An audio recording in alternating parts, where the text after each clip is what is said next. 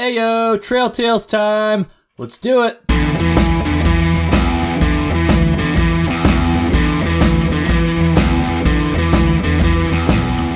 What is going on, everybody? Welcome to episode 29 of Trail Tales. My name is Kyle O'Grady, and this is the podcast where I, a thru hiker and a peak bagger, and just a dude that has nothing better to do than walk for thousands of miles in the woods, chat with other thru hikers and peak baggers and other people that have nothing better to do than hike thousands of miles through the woods or paddle thousands of miles through the woods, as we're going to talk about today.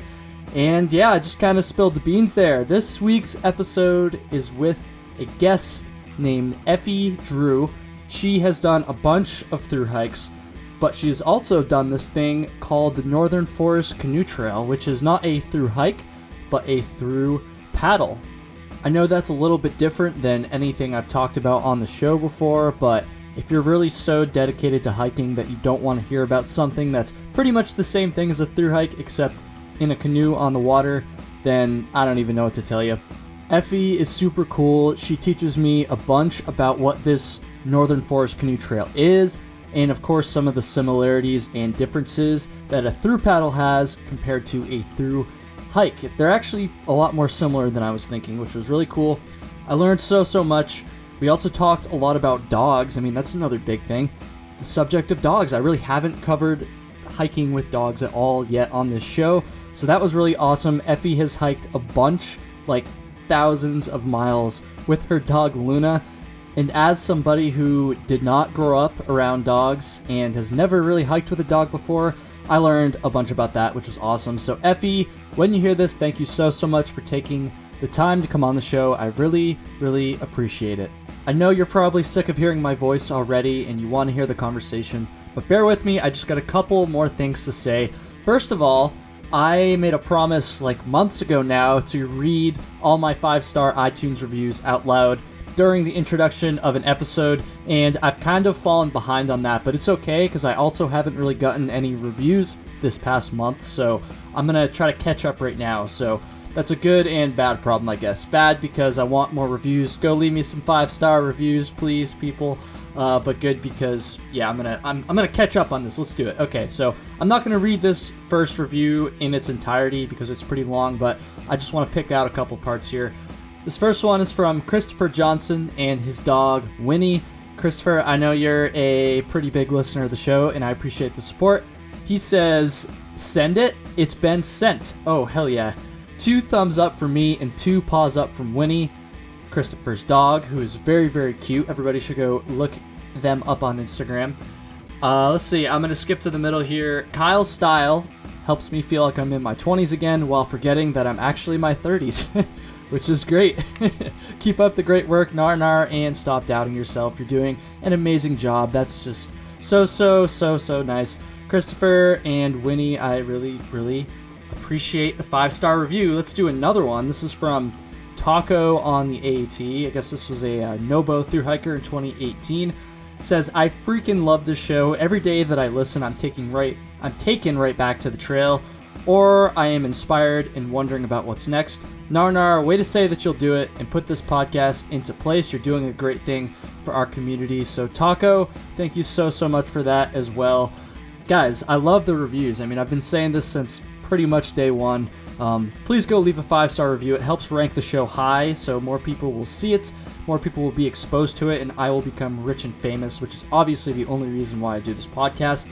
And it's fun. So please go help me out there. Even better, if you want to share this show with a friend or a loved one, or even with somebody that you don't love, like maybe just someone you kind of like maybe it's just like a casual thing, I don't know, just anything.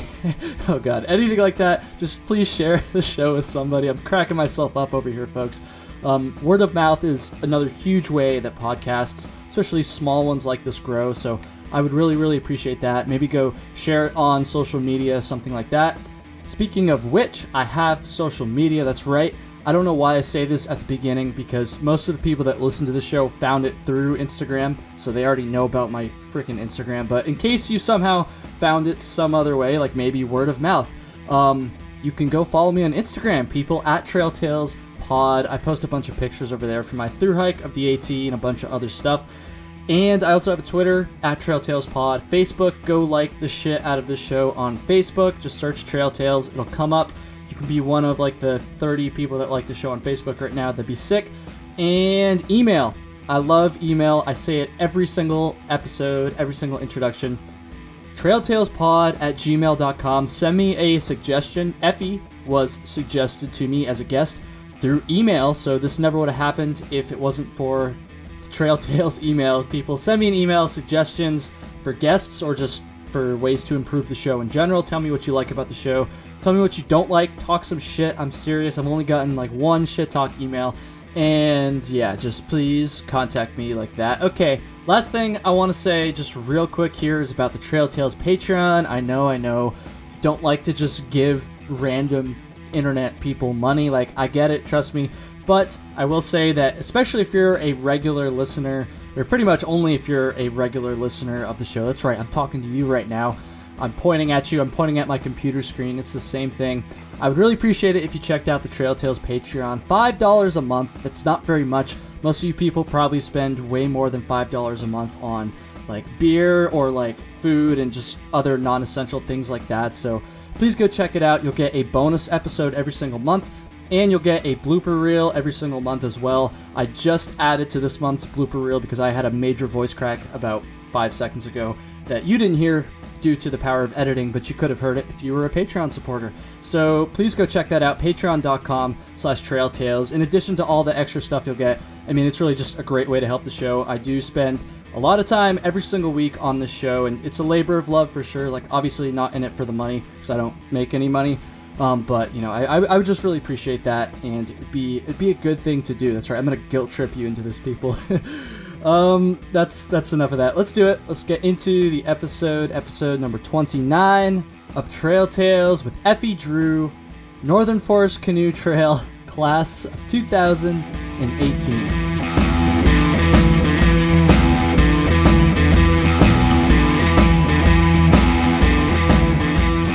Alright, here we go. Episode number 29 of Trail Tales. Today I am joined by Effie Drew, who has hiked not only the Appalachian Trail, but a bunch of other stuff. We're going to talk all about it. I'm so excited. But first of all, Effie, thank you so much for taking the time today. I really, really appreciate it. I think this is going to be fun. Thanks for having me. Of course.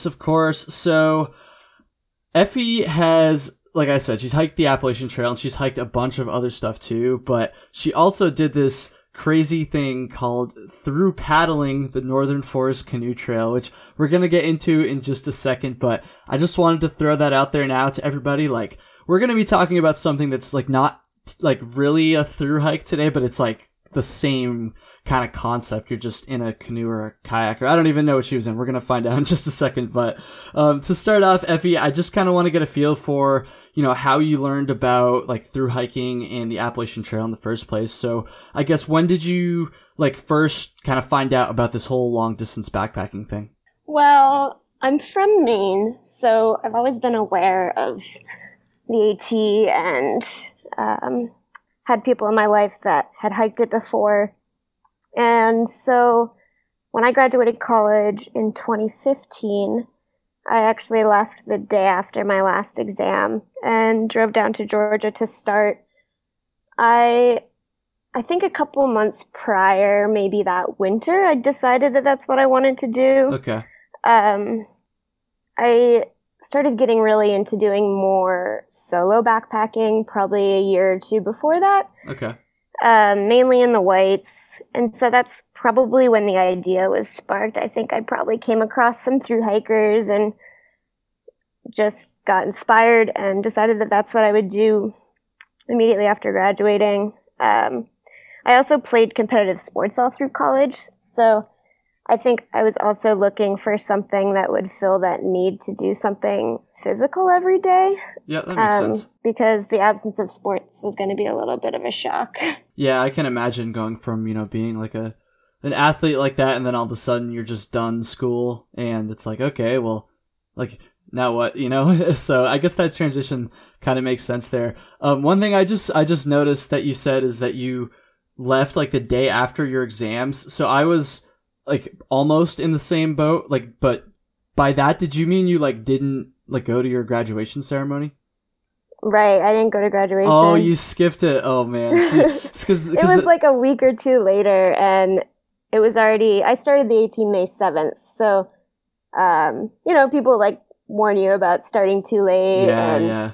So I was kind of eager to get going. I'm sure it would have been fine, but I didn't really care too much about working at graduation. That's so funny because, like I said, that's like so similar to me. So I think my last exam was probably like, so I hiked the AT last year, and my last exam was probably like May 7th or 8th or something like that. And then I had to wait like a couple more days before graduation. And in the back of my mind, I kind of wanted to be like, screw it, like I'll just go and like just start the hike early, because I was the same way. I was like worried about having enough time, as my listeners have heard me say plenty of times by now.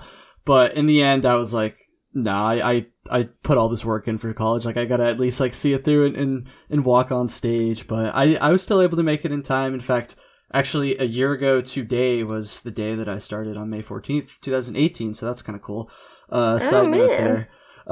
So I guess I kind of want to dive into, why you decided to thru hike a little bit more. It sounds like you had done some previous backpacking in the Whites and maybe some other places. Like, how experienced were you before you would kind of set out for the AT, and why did you decide to do this like crazy thru hike in the first place? Well, the outdoor and hiking lifestyle was definitely a part of my childhood. My parents are both from North Conway, and I would say like 75% of my childhood photos under the age of 4 are in a backpack. Nice. On some random trails. So I've always loved to be outside, and so it felt really familiar to me. The camping part of it I was really comfortable with it. So I guess it was a natural evolution of my experience. Right. I already felt pretty comfortable in that kind of setting. I was pretty confident in my physical ability to do it. And I don't know, it definitely hiking was a part of what got me through the end of school, especially with, the focus of sports and just finishing my major. I ended up graduating in 3.5 years. Okay. So, because I had taken a semester off the year before. So, I don't know, like, it wasn't like I overthought it too much. I think one day I was just like, yeah, I think that's what I want to do. And then I just followed through on it. I think that's one of the hardest parts about thru hiking, is so many people have this idea, but so many people have a challenging time carrying that for sure. idea out, because there's so many obstacles that can get in the way. I mean, the pressure to get a job and to do other things are all very much there. So I think it was just, for me at least, making the decision and sticking to it, and then that kind of evolved into a hiking lifestyle after that. Yeah, for sure. I mean, what you say there about, like, people saying they, like, want to do it but don't actually do it is kind of the reason why I ask. I ask pretty much all my guests, why actually do this? Because, like, it's a commitment, and it's a pretty, like, crazy thing when you think about it. I mean, it doesn't sound maybe as crazy to you and I and a lot of our listeners, because, we're all hikers, hiking nerds, but, like, to normal people, like, that is kind of crazy. So that's why I ask anyway, and I think it is an important question. No, totally. And debt has a huge part to do with that too. I mean, like, young people are in so much debt these days that is a huge barrier to being able to hike. So that was definitely, like, I worked through school and got financial aid and, played sports. So, like, got help from my parents. Like, mm-hmm. I think when you have the ability to leave school and not have the pressure of debt, it definitely opens things up for you a bit. Well, and not just that point in your life too, other times, but. Of course. No, I think that's awesome. I think it's awesome you were able to kind of make it work like that. So after the AT, so I know we're going to talk about the Northern Forest Canoe Trail in just a second, but besides that, you have a pretty extensive hiking resume. Why don't we kind of talk about that a little bit? What are some of the other significant hikes you've done?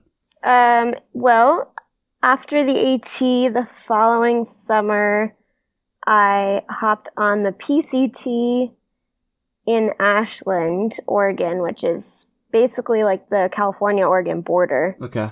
After just driving across the country with all of my belongings with the intent to move out there, but I wanted to first hop on the trail and catch up with some friends from the AT and just kind of walk for a few weeks. So I parked my car and just started walking and ended up going to the Canadian border, which was like a little under 1,000 miles, I think. Wait, and you just left your car there the whole time? I had a friend in Ashland that I was like, I'll be back in a few weeks. And then I ended up texting them after maybe 3 weeks and was like, yeah, it might be a while. Okay, good. I was going to say, because like just leaving your car at a trailhead for that long would kind of sketch me out. No, that would probably be a little Especially sketchy. with all your belongings in it and everything too. Ballsy move. I know. Jeez. No, so that, and then when I started that, it was August 1st. So by the time I got to Canada, I think it was around September 15th. So I didn't exactly have time to do a full flip-flop of the trail. Right. So I flipped down and hiked Southern California. So I've still got a chunk in the middle to do.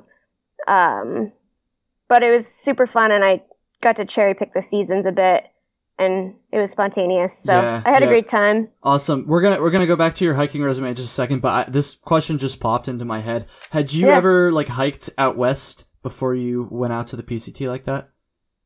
Well, I have cousins in Santa Barbara, so I've done a little bit around there, and in Olympic National Park. Okay, so like a little bit, because I'm curious, honestly, because I'm thinking about doing the PCT within the next couple of years or something like that, and I've never like hiked out west really, except for like a little bit in Glacier, like for not even very much. And like I'm just curious what it's like going from the AT or like East Coast style hiking to just kind of jumping out west like that, you know? I think that's the better jump to make, to be honest. Really? Yeah, it's especially the PCT is graded for horses, and so there's really the rocky scrambles that you get in New England. You never find anything remotely that difficult there. So the hiking is generally faster paced and easier on the feet and the body. It's much more gentle, I would say, in general, aside from probably Washington State. Gets a little bit more New England-like, but not nearly as rocky. Okay, interesting. Okay, so side tangent over. So you did. So how many miles of the PCT, first of all, did you complete then? Probably 1,300 or 1,400. So that's how you know you're a long distance hiker, when you like don't even know exactly like how far you hiked. You just yeah, it was like pretty far, like 13 or 14. Well, then I ran into a bunch of fires, so I had to skip like 2 or 3 little sections, which I've gone back and done since then. But yeah, maybe 1,400. Okay, so you have completed the trail at this point? No, I never did the section in the middle I missed, which is Sierra and Northern California. And I'm sure you'll be going to do that soon, especially now that you're out in California. Yeah, we'll see. I kind of got sidetracked on other stuff, so eventually I will go back. Yeah, definitely. And then, yeah, like what else? Like I keep cutting you off here. No, you're good. Then the following year, 2017, I hiked the CDT southbound. So that was the big trip that year. And then last year, 2018, did about a 700-mile hike from the Canadian-New Hampshire border down to the Connecticut Sound, which last summer I wanted to hike the Cohos Trail, which is a shorter trail in northern New Hampshire. And my partner wanted to hike the New England Trail, which goes through Massachusetts and Connecticut. So we just found a way to connect them, being on the long trail in AT, and I studied some maps, and we picked some different state parks to walk through. So we kind of connected 2 smaller through hikes. That's awesome. Wow, I feel like I could do a whole episode like just on that. It was pretty cool. I mean, so the idea between that and the Northern Forest Canoe Trail, doing both of those last end of the summer, fall, was that we wanted to move out west. And both being from New England, we had a few more spots that we felt like we hadn't really spent enough time. Mm-hmm. Adirondacks, northern Maine. And so the idea was like, let's do as many miles in New England backwoods as we can before moving away. Right. That's awesome. Okay, I've got so many questions here. But just real quick, like I'm trying to imagine this route. So like, did you start like at Canada on the Couhos Trail? One of my other guests a couple weeks ago was talking about this trail, and I can't pronounce the goddamn name of it, but it's totally weird. So it's Cohos.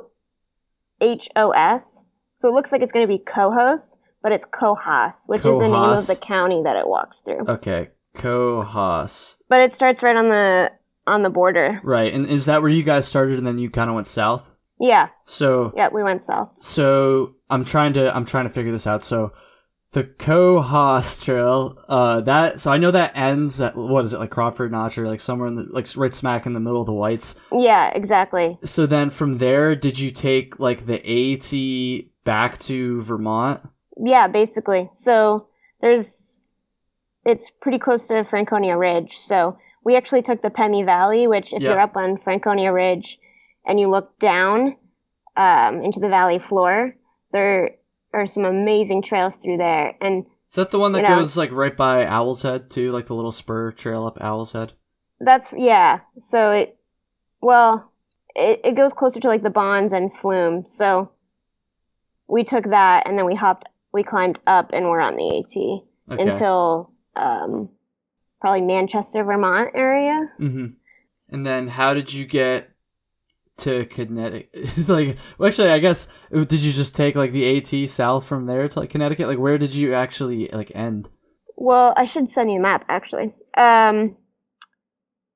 Then we had to traverse over to the start of the New England Trail, which that was the stretch for about 70 miles where there was no one trail. So I had to map something totally different. Is the New England Trail the same thing as the Mid-State Trail?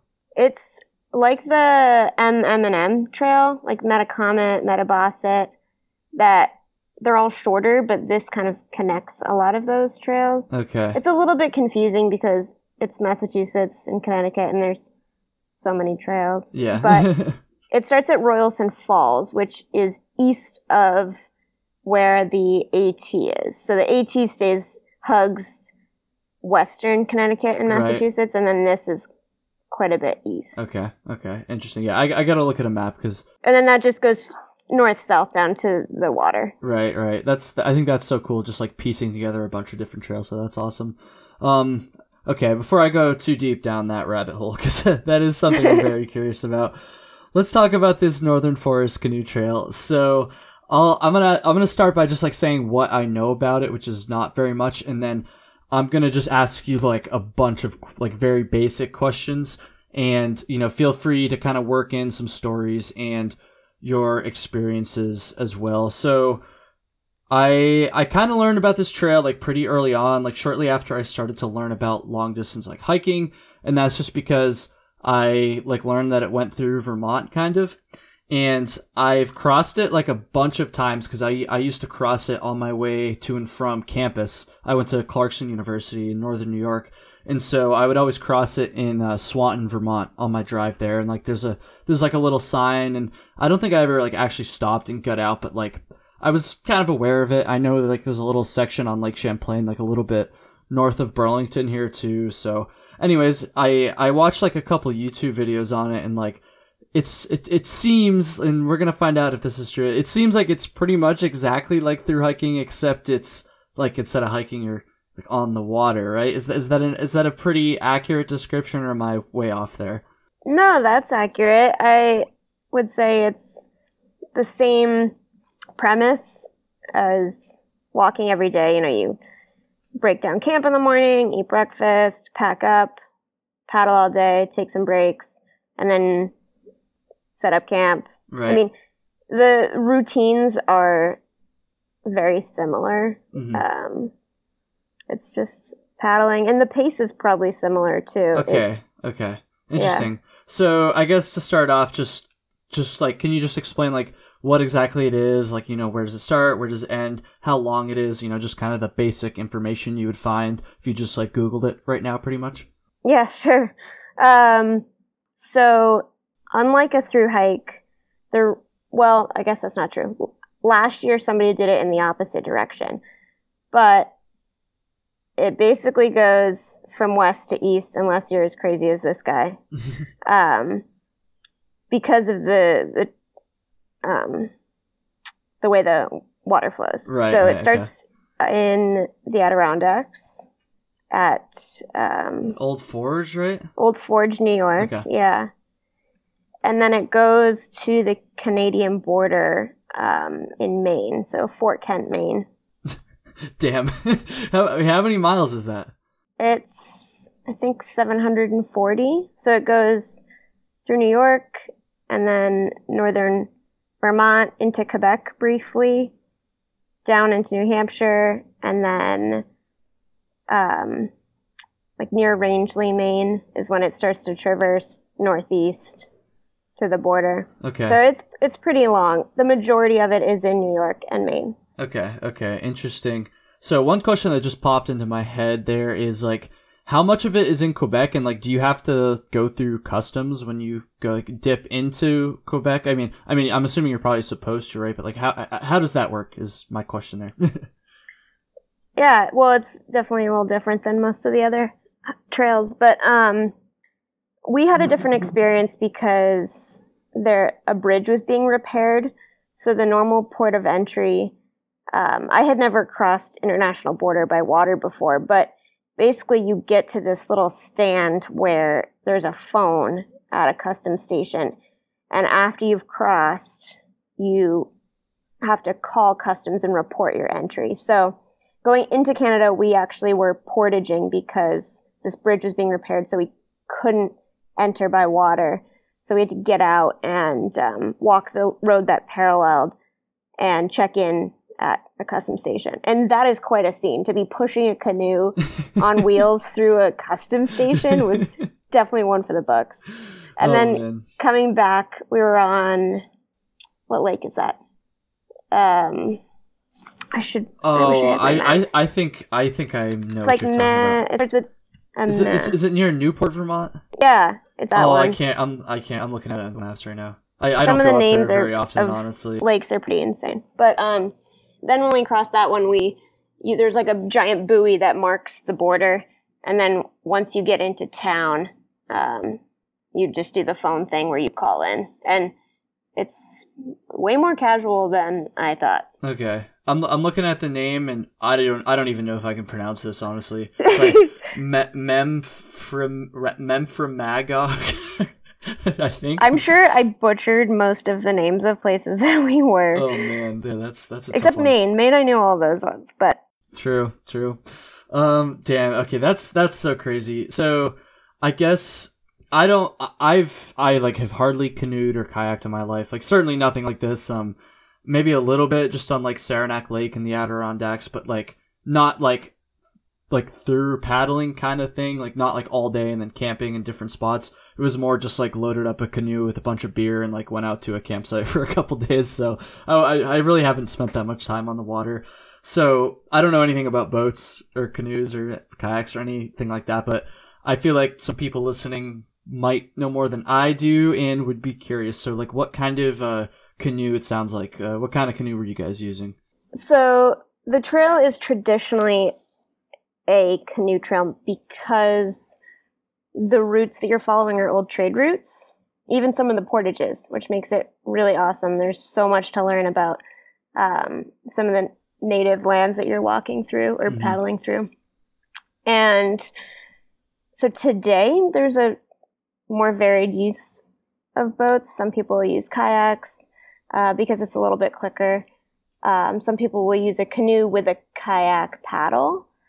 And And then there's still a fair number of people doing it the traditional way in a 2-person canoe. Okay. So that's what we did, my partner and I. And we didn't want to buy a boat because we're actually not paddlers. We both had recreationally paddled quite a bit. Dave had done a multi-day trip in New Zealand before, but even though I was pretty comfortable in a canoe, I'd never really done much rapids or long distance. I knew like basic strokes. So that was part of the fun for us, is that we didn't consider ourselves paddlers and we wanted to learn. So part of that meant that we didn't have like half a dozen canoes to choose from, which people who canoe have so many canoes. It's outrageous because depending on what you're doing, there's a different boat. Same as like shoes or backpacks. Right. So we had this massive Tripper, Old Town Tripper, which they don't make anymore, but it's a classic Old Town canoe used for long trips. Okay. It's super comfy and big and stable, but it weighs 80 pounds. Yikes. And yeah. And I guess on that note, so these, I think you called them portages, right? Portages, yeah, that's where you're carrying the canoe. So this is one of the big questions I had. So like when I watched this YouTube video, it was probably a year or two ago now, of this guy that has done this through paddle a bunch of times. It was pretty gnarly, honestly. I can't remember his name, but he would often show the portages in his video, and I'm like, dude, that just looks so miserable. Like why would you want to just so I guess how does that work? How do you just carry the canoe? How long are you usually out of the water for with it? How do you traverse some of the harder portages? I don't know. How does that all work? It varied quite a bit. So there's a number of dams that you have to portage that are just quick, get out, walk a couple tenths of a mile. And for those, there's usually established trails that are pretty groomed. Okay. So you can buy portage wheels, which have almost like BMX bike wheels on them, except probably cheaper. Mm-hmm. And so you strap your boat onto those, and for anything that's graded, you can push it, which makes a huge difference. Yeah. So for a lot of the more established ones. So a lot of them are not necessarily trails. They're actually just paved walkways or roads, right? Yeah, usually dirt, gravel, okay, where you might have some obstacles. But easier than a trail, right? Yeah, but then there's also a bit of trail. The longest trail carry is 3 miles, and that is oh man, the Mud Pond Carry in Maine, which is a total washed out stream, basically. So there's some pretty tough portages. Even 0.6 of a mile is a long way to go when you have it over your head. Yeah. So when you're on the trail, could you still use the little wheel thing, or did you have to put it over your head and carry it? Well, it depends. We tried different things. So sometimes we would each be on one end, and when we came to roots or rocks, we just would lift it. Mm-hmm. But that's pretty slow too. So the way that we decided to do the trip was, we knew we had this heavy boat, so we would make up for that weight difference by bringing all of our lightweight backpacking equipment. Okay. So we both had our own gear in our backpacks. My dog was with us. She could carry her own stuff in her hiking backpack, so that when we were doing these portages, the only things in the boat were our paddles and our PFDs, our life jackets. So we felt like that would make up for it a bit, because sometimes, people that are canoeing will bring heavier gear because it's easier to carry. Right, right. But there was a number of instances where, and we tested out before we left for the trail, if we could carry it over our head. So you can get these yokes that make it so that when the canoe rests on your shoulders, it's less excruciating. Mm-hmm. But the boat is 17 feet long, and I'm 5 foot tall. So I actually can't carry it on my head, or on my shoulders, above my head. Wow. I tried before we left, and I can't do it. It's too long, and I'm not far enough off the ground. So the instances where we were having a hard time wheeling it, we would either have to each get on one end and carry it that way, or Dave would have to put it over his head, and I was carrying as much gear as I could. But often these portages mean you're doing the distance like 3 or 4 times because you have to go back and get your stuff. Oh, really? Like you can't just take everything with you at once? Like you just have to take the boat and then go back and get the rest of your gear? Yeah, it would just be too hard because that would mean I had my backpack, Dave's backpack, both paddles, both PFDs. Oh, the paddles and yeah, okay, yes. I didn't realize that, honestly. So I didn't either. It's honestly, those parts of the NFCT are pretty outrageous. I would call it more of a going through an obstacle course or like a Spartan run with a canoe. Oh man, see that's so crazy. How often did you have to like do these portages? Like I know it's going to vary obviously, but like if you had to like say on average or even like per section, like how often was it? Like a daily thing? Was it like only every couple days? Like just like how often were you doing this? There was at least once a day. So oh man, probably between like 1 and 3 a day. We tried to make it so that they were either first thing in the morning, so you camp at the beginning or end of it, or at night. But yeah, often it was more than one. And you get into a rhythm of it. Like some of the easier ones towards the end, we were able to move pretty quickly. And once we came up with a system, but that was really part of the fun for us, was that we had really no idea what we were getting into. So there was a lot of figuring it out. Yeah, for sure. See, that's just the one thing about this that like really kind of turns me off, I guess, and kind of going back to that video, like it just looked so miserable. Do you know like the exact or an estimated, not exact, like mileage that you were actually like carrying the canoe for? Like that was part of the trail, but out of the water? I think we added it up after, but officially about 80 miles of the 740 are portage because they're already portage trails, or, you know, there's times where you have to go from one body of water to the other. Mm-hmm. The longest portage is in Quebec on a gravel road, and it's maybe 6 miles. But we were paddling this. We started late August because we were actually halfway through that hike and it was raining a ton. And so we thought that we might have a window where water levels are a little higher in New York. Okay. So we actually hopped off the hike and went over and did the paddle and then ended up coming back to the hike. But interesting. Because it was late season, we dealt with a lot of low water, and it was a dry year in general for New England, a dry summer. Okay. So we ended up portaging, I think, more like 120 because there were some parts where the rivers were just too bony to paddle, and that we had to just get out and walk a road. Oh, wow. Okay. Yeah. Interesting. Yeah, that's a lot to be carrying a canoe or pushing a canoe. I don't know. I've also never tried it, so maybe it's not. Maybe I'm just like overthinking it, but I don't know. I mean, I didn't mind the portages because it broke up the paddling a little bit. I could see that maybe. There were certainly some that were absolute torture, so it varied.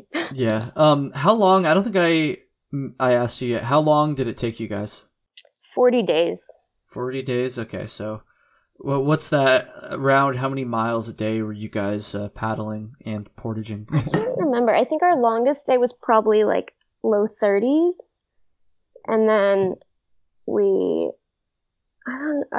some of the more brutal days were probably more like 10 or 15. Mm-hmm. And then just like hiking, you take Neros and Zeros into town. So I think we took 2 Zeros. I think it's like 20 average. Okay, so like slightly more than, I guess it depends on your pace, like than an average like hiker, I guess then. So, but pretty comparable. See, that's one thing I was wondering about, because I didn't know if you could cover just like the same amount or like more. I kind of assumed it would be a little bit more, honestly. I guess it was a little bit more, as we just said, but I don't know. That's the challenge of this trail, is how varied it is. So most of Vermont and New Hampshire is paddling upstream. Okay, so that obviously is going to slow you down. Doesn't take a genius to realize that, right? No. And I honestly had no idea what I was getting into. And so some of the days you're just walking the canoe up the river because the current's too strong. So there were parts where it was slow, and then some of the river travel was more like 5 miles an hour. So it all evened out probably to like 18 or 20 miles per day. Okay. I guess that makes sense.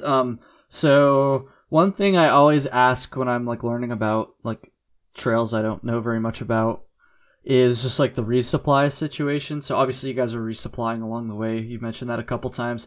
Like how was that? Because like I don't know. Like it's not like or maybe it is. I don't know. Like it can't be like the AT or any other trail where you like just like hitchhike into town. Like you've got a boat with you and like I don't know. How did the resupplies work? Like I don't even know. Right. You definitely can't hitch with a boat. Although you'd be surprised how many people offered us rides. But you walk through the towns. So either it's along a portage route. Okay. So like, I'm trying to think of one, like before you get on Lake Champlain, you're on the Saranac River, I believe. And at the end, there's a ton of rapids. So unless you're really experienced with whitewater canoeing, most people will be portaging around that. And then you just go right through town. So what is that? Is that town? Is that Rouse's Point? let me see. I forget. It's Plattsburgh. Oh, Plattsburgh. Yeah. Yeah. Okay. That's a little bit south of where I was thinking. Gotcha. That's where you enter Champlain. Yep. Oh, and then you kind of like go up Champlain up to like the Swanton area. Okay. Yeah, you go up Champlain to the Missisquoi River. Yep. So you enter like just south of Canada. I understand now. Okay, so this is actually one thing I was wondering about when I was researching the trail. Did you guys camp along that Lake Champlain section at all? Yeah, we did. So where did you camp there? Well, okay, actually, we went into Burlington because first you cross Lake Champlain to like Gordon Landing. Yep. I got Google Maps up in front of me right now. I'm kind of referencing all this. But there's a ferry that does the tough part because the lake is so big. There's like 4-foot waves. So, yeah. I was gonna say because I've literally crossed on that ferry before, and that would be pretty gnarly to go across in a canoe. Right. So we went across the bay, and then hopped on the ferry, and then started going north. And you try to hug the shore because you go pretty much the length of the lake from Gordon Landing north, and we had such a bad headwind. I think we made it like 4 miles in 4 hours. Wow. So we decided, and that's the other part, like hiking, you have weather variability that impacts your walking, but the wind and paddling is a whole nother ball game. Oh, so yeah, I can imagine. We decided to wait a day because the winds were changing. So we found some folks at the landing that would let us leave the boat with them. I think on the bay there's like a little boat rental store. So we just asked them if they would house our boat for a night. And my friend picked us up and we went into Burlington. Oh, okay.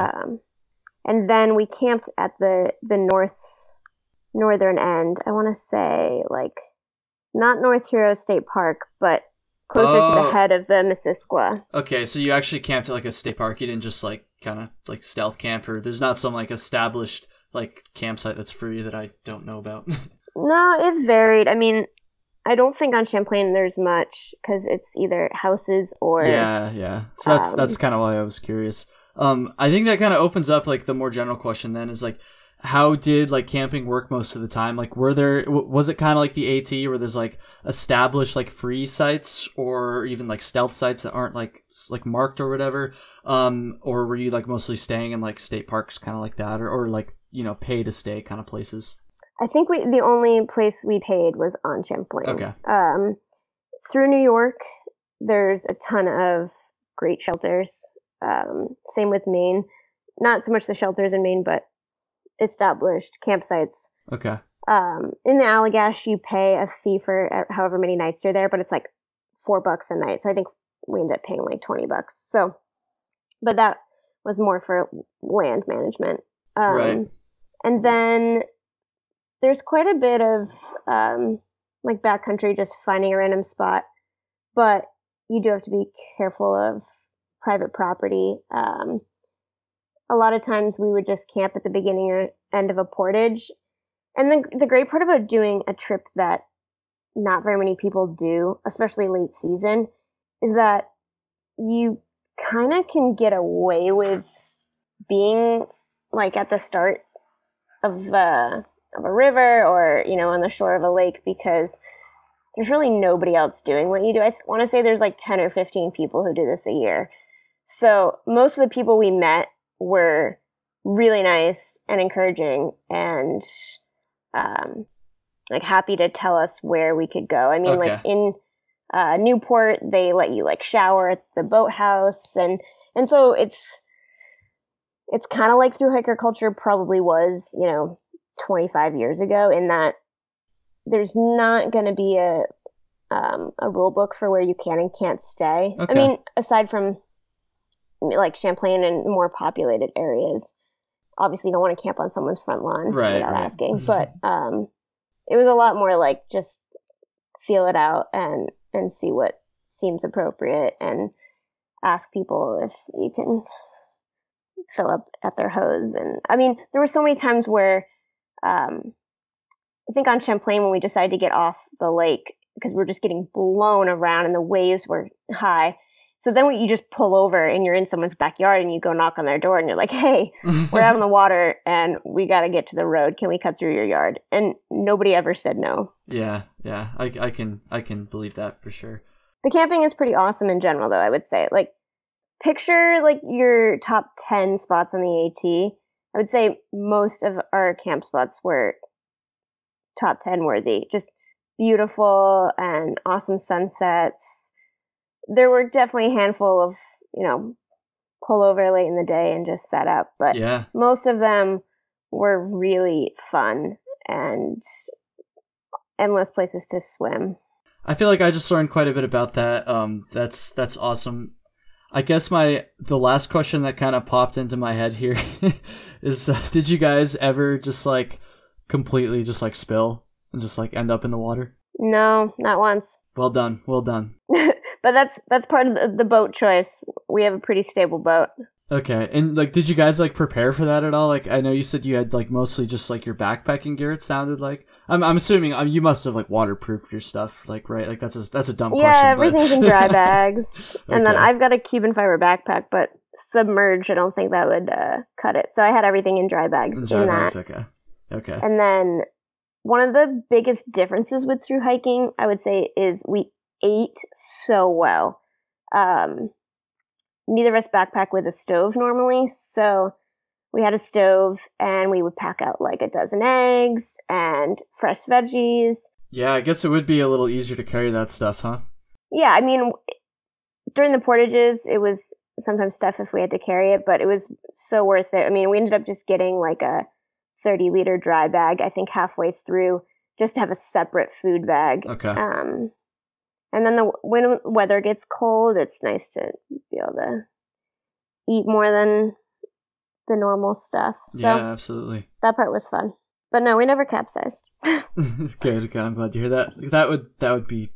I would definitely capsize if I did this. There was a handful of times where we almost did, either in rapids or on Champlain. The waves were pretty big.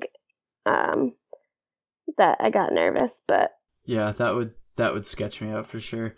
I guess my last question about this, I lied before. This is my last one.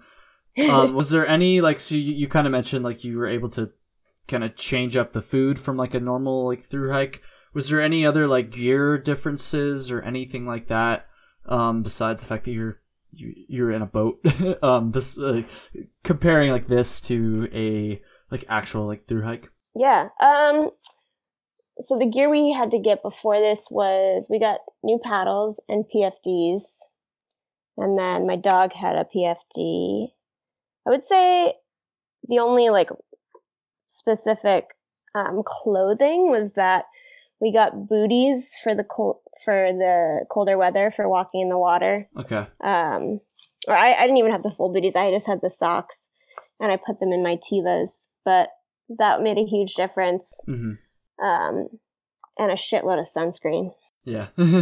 I can imagine, obviously, you're going to be a little more exposed out there than when you're at least on an East Coast trail. That makes sense. That makes a lot of sense.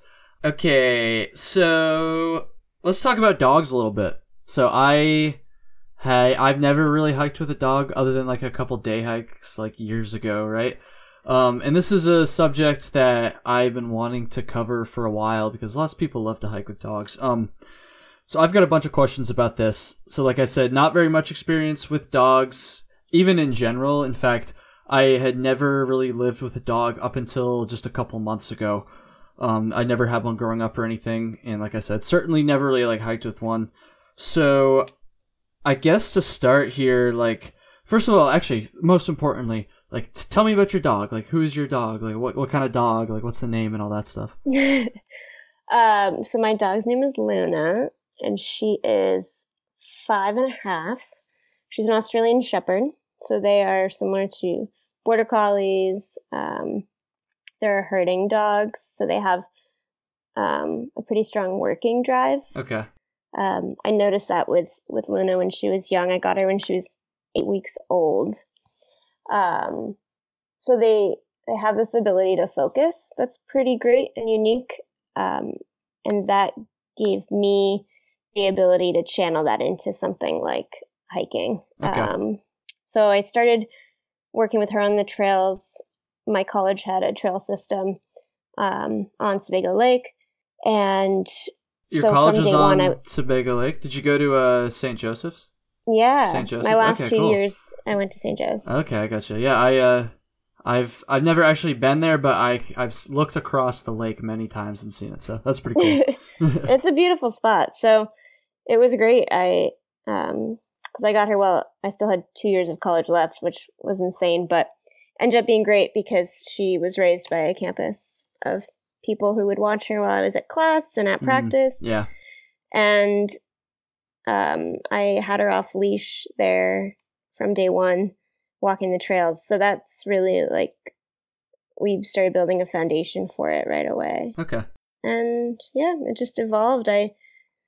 It sucks when people have to leave their dogs behind to go do these through hikes. And, you know, many of them aren't prepared or cut out for it. Or their humans aren't really ready to take that on. Yeah. Which is totally fine. But I knew that I was going to have an active lifestyle and that hiking would be a part of that. And that I didn't want to have a dog that was separate from that. I really wanted to make sure she was a part of my lifestyle. So I obviously didn't see, what I ended up doing the last few years back when I got her. But it was great because she just kind of helped me evolve our lifestyle into what it is now. Yeah, definitely. Do you have any advice for people who might want to try to get their dog into, like, maybe not like a full-on through hike, that's probably a little much to start with, but like just get their dog into hiking or maybe just overnight backpacking, something like that? Yeah, well, I think the through hiking and the long distance is a whole huge piece that has its separate challenges, but I would say hiking in general and like backpacking, I think a lot of the base is behavioral and the bond. It's, I think, a trail dog that really enjoys it mainly because they're with you all the time. Okay. And that's really all a dog wants, aside from maybe being outside. Mm-hmm.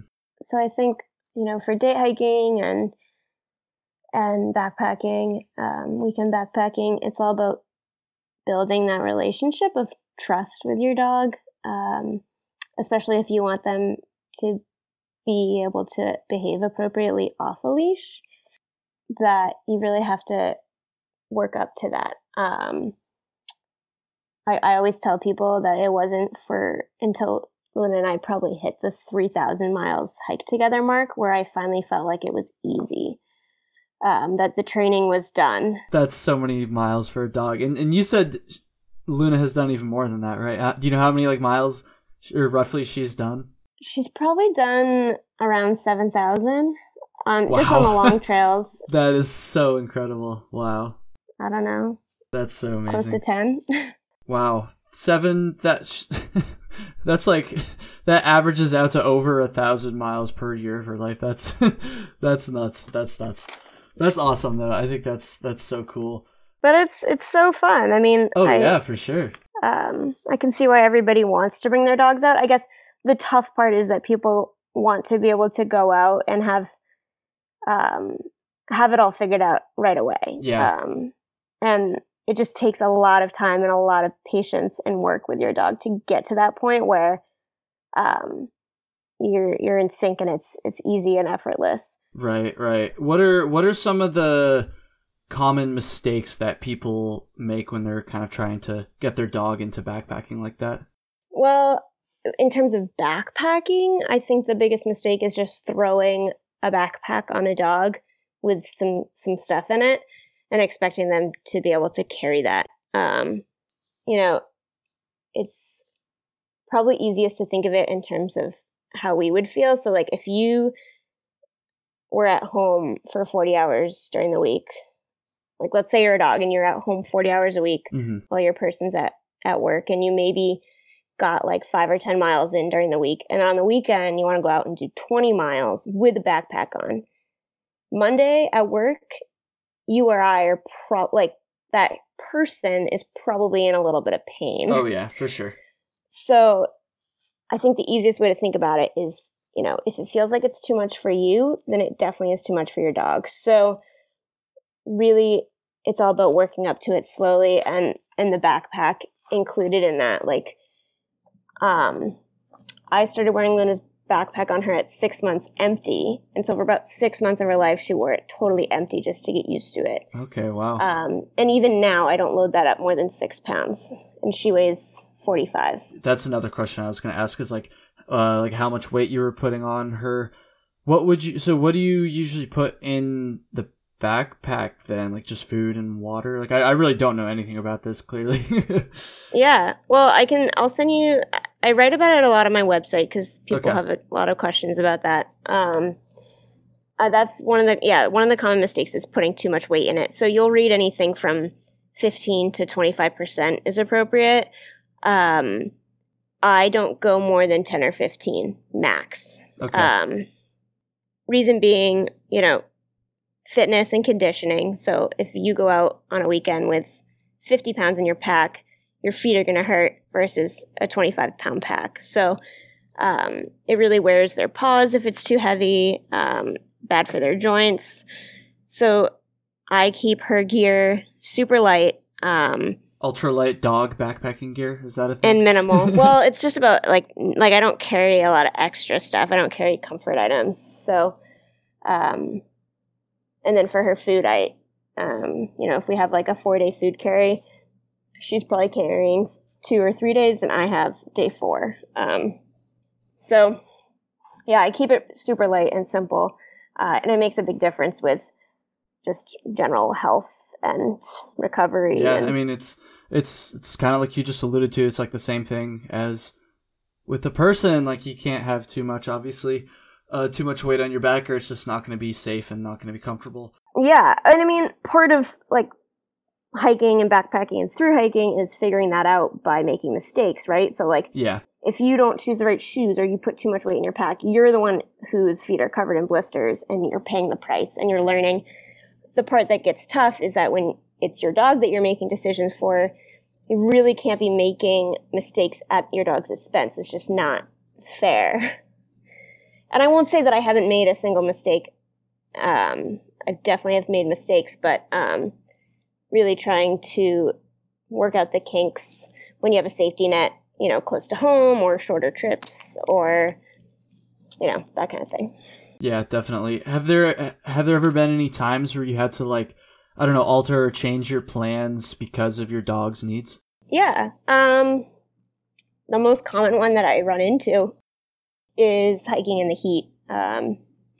Australian Shepherds have long coats, and I'm not very heat tolerant, being from Maine either. So when we're hiking in desert environments, it usually means really being flexible with the schedule of, waking up at 5, hiking till 10 or 11, taking like a 5 or 6 hour break, and then hiking out again in the evening and hiking late. It definitely sucks, but you drink less water that way. It's just less exhausting for her and for me, and the sleep schedule just gets a little weird, but that's one that I run into. I would say each summer I have to modify my expectations a little bit on that. Yeah, that makes sense. So honestly, another one of the big things I wanted to ask you about was like having I'm treading lightly here because I don't know, like having your dog on or off leash like when you're hiking, right? So I will say that there have been a couple times where I'm treading lightly here because this is like kind of I feel like a topic that it's a totally touchy topic, even among people who do long distance hike with their pets. So. And because like I said, until recently I had never had a dog. Like I never been around a dog that much, right? And not that I didn't like dogs, I was just not super comfortable with dogs, I guess. I honestly that's really changed now even after just a couple months, but I was never super happy when somebody's dog would just run up to me when I was on the trail, right? And certainly when it surprised me and I didn't expect it. But even when I could see it coming, I was never crazy about that. That being said, I never got bit, I never got hurt or anything like that. But that was something that did kind of irk me. So I guess how do you deal with your dog when you're hiking? Do you keep Luna on a leash? Do you keep her off leash? Have you trained her?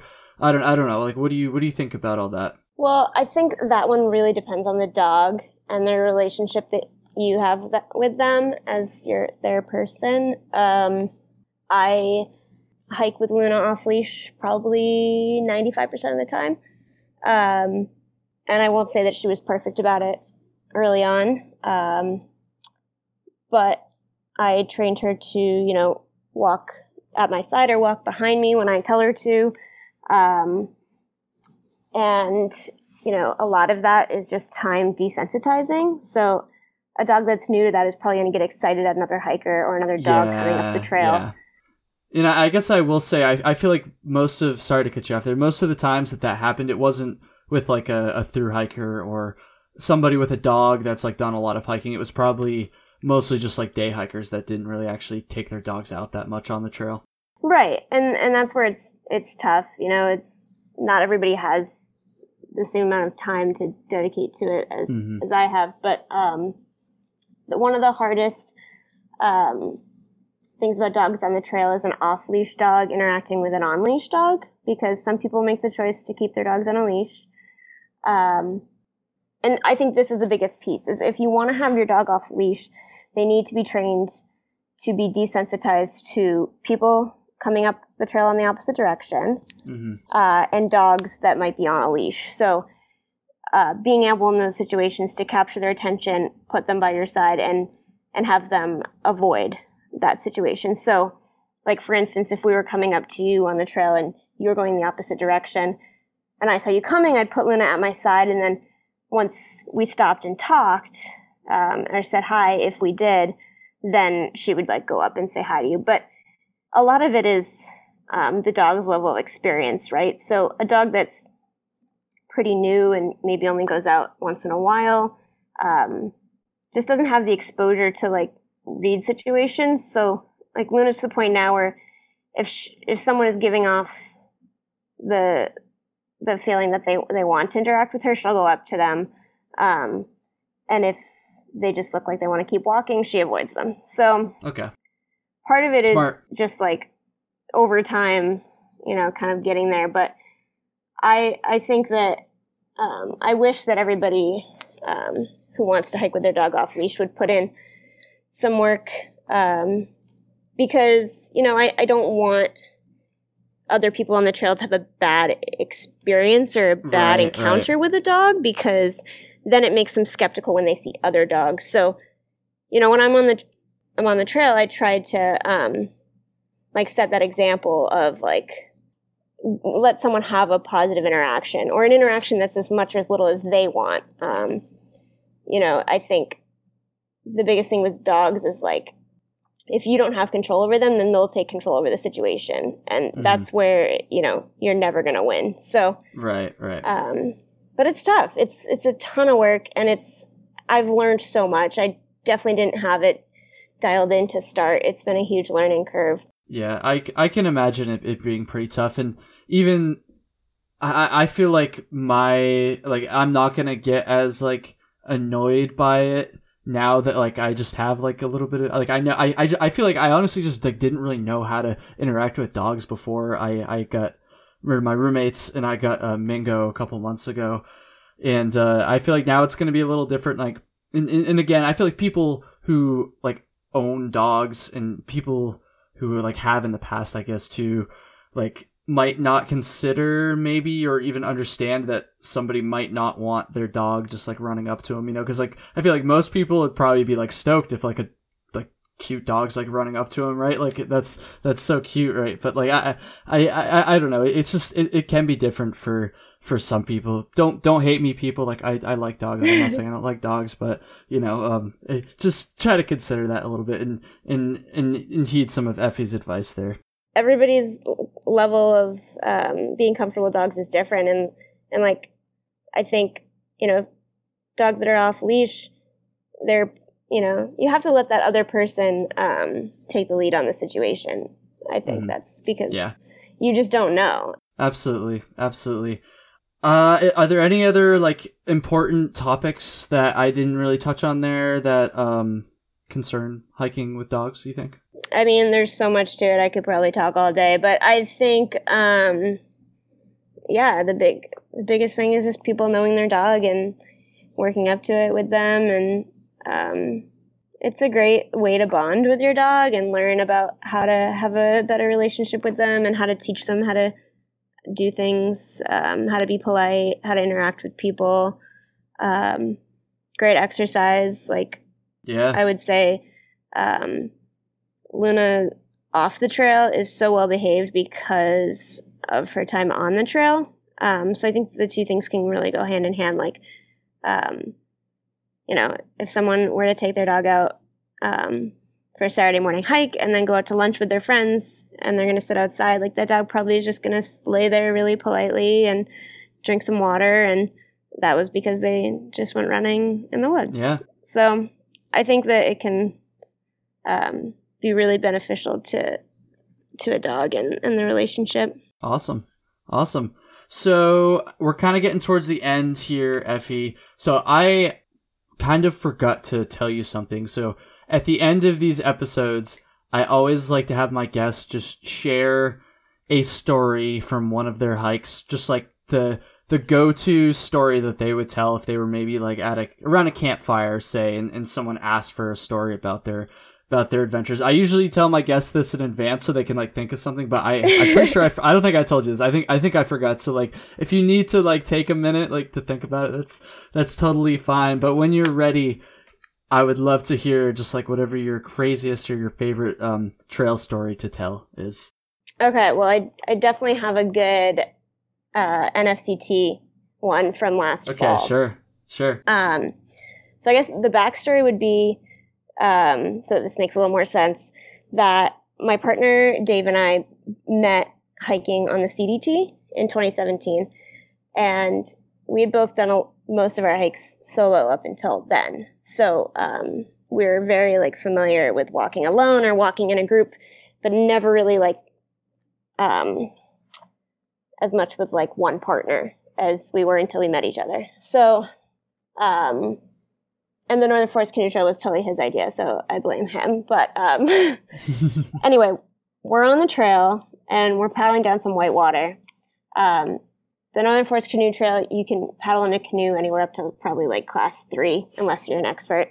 Okay. So we learned a lot about paddling whitewater. But what's different in a canoe from when you're walking is that you can't choose how much space you have from each other. So when we're walking together, we'll spend like hours apart, even like an entire day apart if we need. But this one particular day on the trail, we're going down this whitewater, and I'm in the front, and he's at the back steering, and I miss a rock. Like, I don't see it. So part of the communication of whitewater is like the person in the front scouting the route and telling the person in the back where to steer. Okay. So I miss a rock, and we bash into it. And obviously we start arguing and just kind of like going at each other about whose fault it is. And then we both just kind of look at each other and realize that tandem canoeing is one of the only things that you cannot do alone. You can't only have someone in the front, and you can't only have someone in the back. Yeah. A one-person canoe is really difficult to do.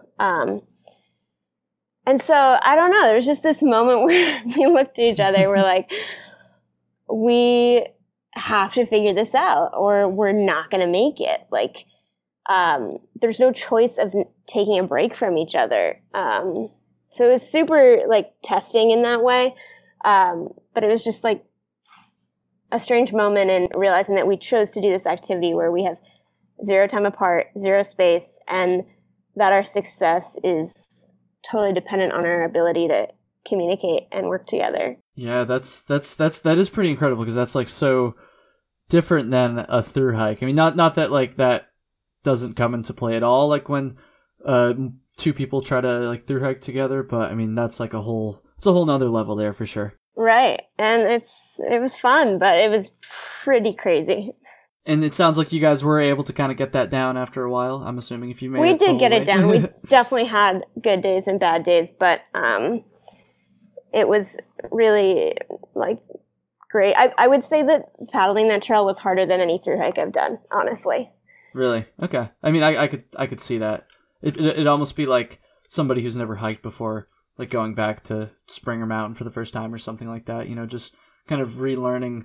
Right, in your case, relearning some things and, yeah, you know, just like starting over in a new environment you're not necessarily as comfortable in. So yeah, I think that's awesome. I'm so glad we get to talk about that. And, you know, again, I don't know if I'm ever going to do it. I would like to do like a part of it. Maybe I'll find the part of it that's like around here that like doesn't have very many portages, and I would section paddle it if I were to do it again. That way you can do everything downstream.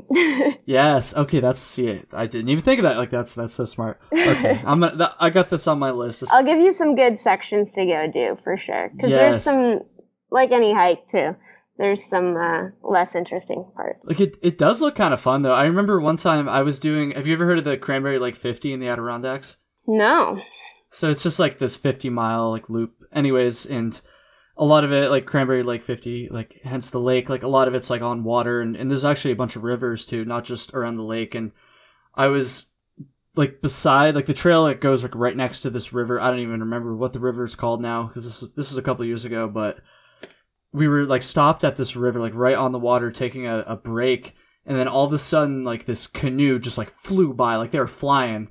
And like, I don't know if that was like a rapid or I really don't know, but it was like the water was moving pretty fast, and we literally like saw them for like half a second and they were just gone. And I was like, that looks pretty fun. It's like backpacking, but you can just like fly down the river. So I don't know. maybe I'll get into that eventually. Effie, thank you so much for taking the time tonight. I really appreciate it. Thank you to Samantha for getting us in touch as well. Yeah. That was awesome. So yes, thank you so much, Samantha, as well. Effie, last thing I want to say is, where can people go to like follow you on social media? Or I know you have that website. Can you just kind of talk about where people can find you and go read about your adventures and see your pictures and all that stuff? Sure. My Instagram is Baby Got Backwoods. My trail name is Baby. And then my website is the same name, babygotbackwoods.com.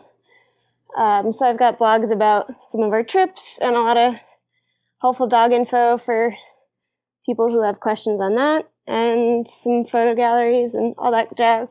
Awesome. All right, I think that's going to do it. Episode number 29 of Trail Tales. Thanks for listening, everybody. And Effie, thank you again one more time. Don't hang up on me quite yet, but for everybody listening, thank you. Enjoy the rest of your drive or your hike or your work or your studying. That's a new one. Or your lawn mowing or your shower. I got that one from a listener last week. Or your yoga. That's what that's my last week's guest. That's what he said. What do you listen to many podcasts, Effie? Where's like a place you could see somebody listening to a podcast? I mean, my main two are while walking and in the car.